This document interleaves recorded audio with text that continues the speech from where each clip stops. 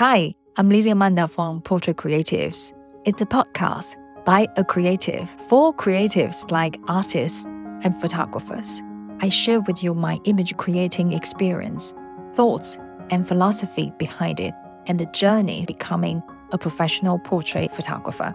I hope by sharing insights and experience that can encourage you to move forward and keep creating. In this episode, I'm going to read you a letter I wrote to my friend Jade, who's an artist, when she was going through a phase that she is unsure about her future, and I wrote a letter to encourage her.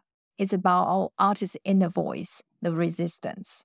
If you're interested in conceptual portrait photography or surrealism portrait photography, check out my courses on portraitcreatives.com that you might find it helpful.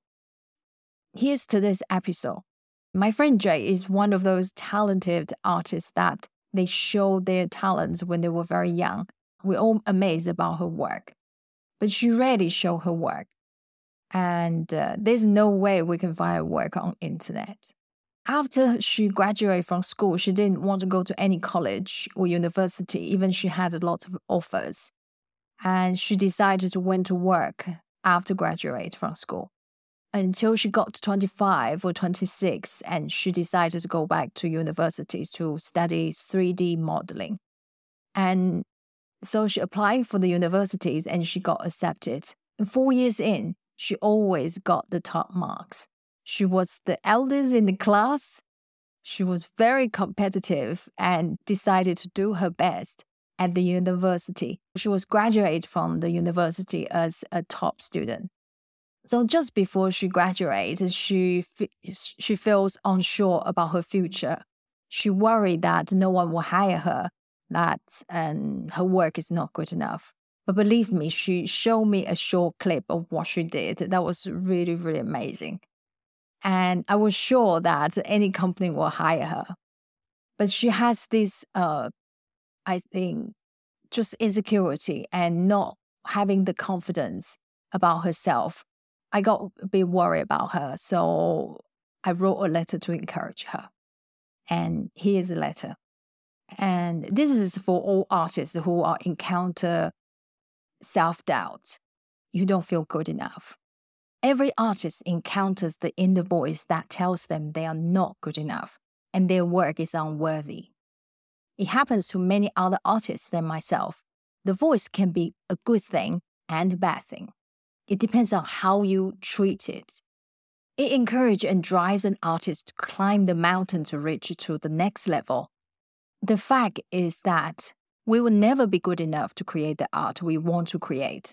The next piece of art, the one you haven't created, is always the better one. There is no end to it. The feeling of not being good enough drives us to reach a higher level. Great artists need it. We learn to live with it and use it to our own advantage. The voice can drive the artist to quit. And it is part of its job to eliminate the ones that are not strong enough to climb or not meant to climb that particular mountain. The secret is that you can't display or show that you have that inner voice. Because most of the people, when they hear that inner voice telling them they are not good enough, they quit. People who want to hire you or work with you will want to see you can fight off the inner voice. That means displaying unbreakable confidence in front of people.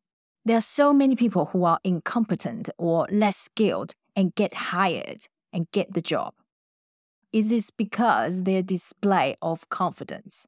Some don't have the inner voice because they think they are good enough and no need to improve.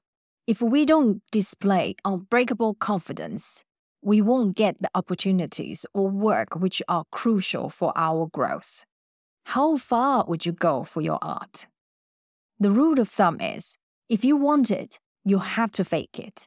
Be an actor, even you think you are a fraud, not good enough, you have to fake it, not for yourself, but for your art. What if we mess up, not able to manage to produce something that is perfect? Ship the work. Put your focus on the best part of the work instead of the part that you're not happy with. Tell people, it's great work and you love it, and move on to the next thing. Never talk bad about your own art in front of people. No one will buy a piece of art from an artist who said the work is not good enough. Keep it to yourself and the people you can trust. Failing is part of the journey to grow. The question is, how fast can you get back up and move on to the next thing? The least talented artists can make up for what they lack by creating a huge volume of work to close the gap and become a pro. We are all fighting resistance or the inner voice every single day. We all experience life changes, a shock from an event, or, like I was, a loss of family. Grieving is hard, and I lost the track of everything I worked on. Suddenly, my mind went blank. I didn't know what to do, and I couldn't do anything right. I always had so many ideas, and suddenly they were all gone. All I did was watching Downton Abbey, YouTube, Reel, and TikTok, trying to brainwash myself out of the grief. But they are all resistance that paralyzed me not to do important work. Grief is a terrible resistance for all artists. As long as you stay in the arena, aka creating art, you will be fighting the resistance. And the inner voice will never go away. The question is, how are you going to deal with it? Will you fight for your art or give it up? So this is the letter. I hope this will be helpful for people who feel uncertain about future, who are feeling not good enough for the art they create, and feeling unsure when presenting their work, or you need to pitch your work. Just sums up a lot of things, and there's lots to take in, I think. And it was also in a phase I was facing a lot of resistance, so I can give her some of my thoughts, and I hope this will be helpful for you. If you're interested in conceptual portrait photography or surrealism photography, check out my courses on portraitcreatives.com. This is the episode today. I hope you enjoyed it, and I'll talk to you in the next episode. Bye. Take care.